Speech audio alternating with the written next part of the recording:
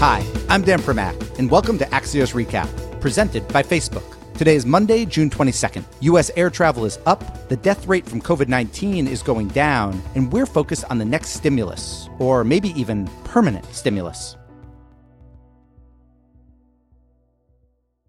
When the pandemic hit earlier this year, it seemed like a foregone conclusion that U.S. poverty would be one of the only economic numbers to rise.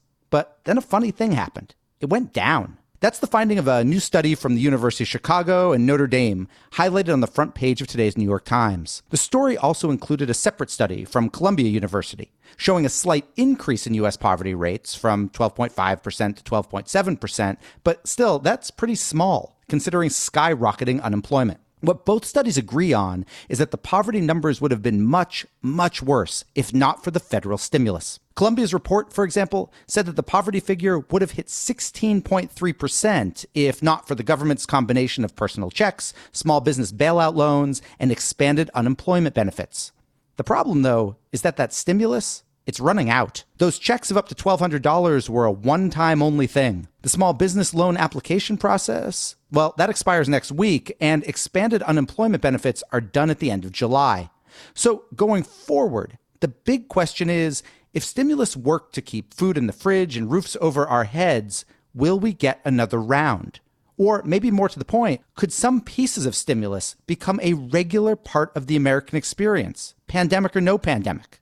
This, in many ways, is the universal basic income idea, championed by Andrew Yang during the Democratic Party's presidential primaries. Now, he was worried about Americans losing their jobs due to automation, not to coronavirus. But the general principle still may apply. At least it seems like it could. In 15 seconds, we'll talk to Andrew Yang about if he thinks the federal stimulus was a good test run for UBI, his conversations with Joe Biden about endorsing the idea, and his latest plan for getting checks to individual Americans. But first, this.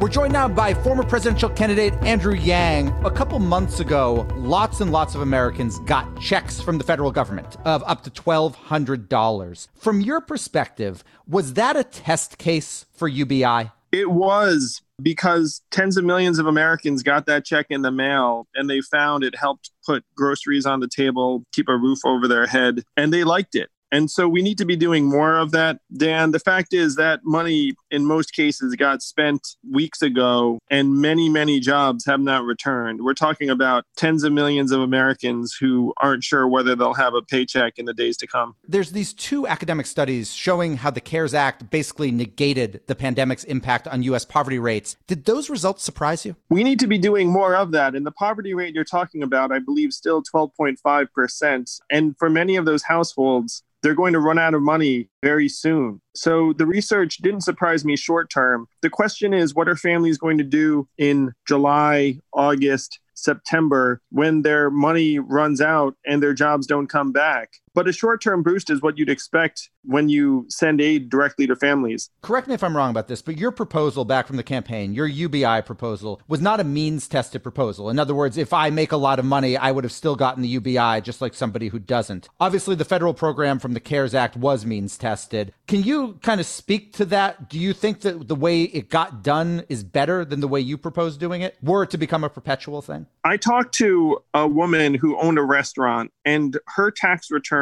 from last year made it so that she did not qualify for stimulus money. But she's in a really tough spot now. She needs the money now. And she said, how am I getting excluded for the fact that I had a good year last year and my restaurant now has zero in business or close to zero? And she still was trying to help employ her dozens of workers. So to me, anything that we send out to Americans is a good thing. I would not have means tested it. I would have clawed it back later if it turns out that someone didn't need it. We could always just take it from their 2020 tax returns. And the big frustration that many people have is that they say, oh, people are getting paid more not to work than to work. And that's because of the way we designed this aid. We used it to ramp up unemployment benefits. If we made it unconditional, then people would be able to look for work actively while still feeling secure secure in their ability to survive. When you look at the political reaction to the CARES Act, or reaction might be the wrong word, but the way that both Democrats and Republicans talk about it, both sides seem to take pride in the CARES Act. It was a bipartisan bill. I think both parties seem to think it worked, even though they have disagreements over what comes next. Does that give you any sort of kind of glimmer of hope that UBI could become more possible? Or do you think that this was simply, from Congress's standpoint, an emergency, one time, maybe two times sort of thing, not anything that would become the standard operating procedure? If you look at surveys right now, you find that somewhere between 65 and 80% of Americans, including a majority of both parties, favor emergency cash relief for the duration of this crisis. And we have to face facts. Cases are going up in many states now. We're going to be in this crisis until there's a vaccine, which is not going to be for months. Legislators should listen to the American people and put cash into people's hands for the duration. I hope that they see reason. There are two bills that are in Congress right now that, in my mind, are common sense. It would support the families that need it, but also the economy writ large. And the vast majority of the stimulus funds from the CARES Act went to big companies. It's time to reverse that and have it go to people. That's what most Americans want. To me, any member of Congress that does not listen to the people on this, they're going to eventually find out at the ballot box that they should have been helping people. Speaking of the ballot box, you endorsed Joe Biden back in March after you left the race. He has not, to my knowledge, at least publicly embraced the concept of UBI. Have you discussed this with either him or the campaign recently? And is there any reason to believe that he has moved at all on that? I have talked about this with Joe. And what I'll say about Joe is that he and his team are pragmatic,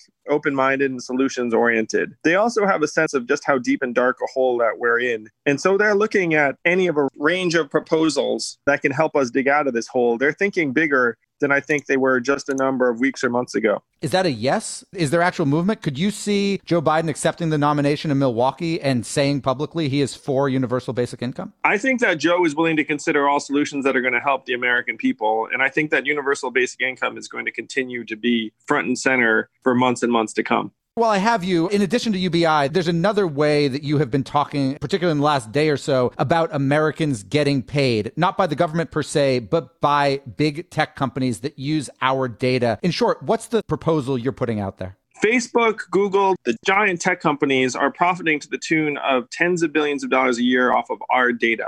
And if someone's going to get paid for our data, shouldn't it be us? We're starting a new effort, the Data Dividend Project, ddpforall.com, to activate our data rights and make sure that if anyone gets paid, it's us. I'm happy to say that California and Nevada already have laws on the books that will enable us to fight for consumers. And we're going to have those laws hopefully set a standard for the rest of the country. So if you want to get paid for the use of your data that's worth tens of billions of dollars a year collectively, go to ddpforall.com. Let's get us that data dividend. Andrew Yang, thank you so much for joining us today. Thank you. It's a pleasure.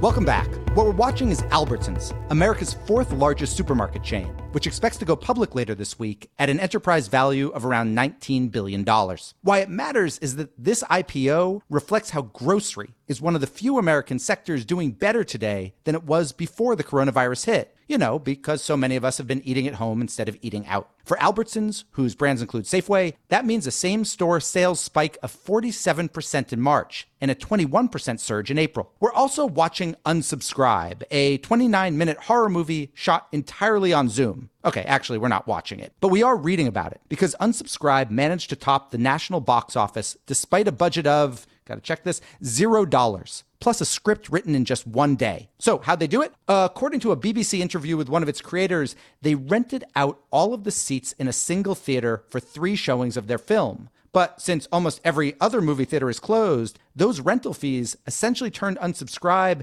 into the weekly box office champion with a take of about $25,000. And finally today, we are watching the Apple Watch, which now will track how long you wash your hands. Apparently, it can listen for water coming out of the faucet and even offers a hand washing coach. Yeah, a coach. Well, I guess all those pro sports folks need something to do while they wait.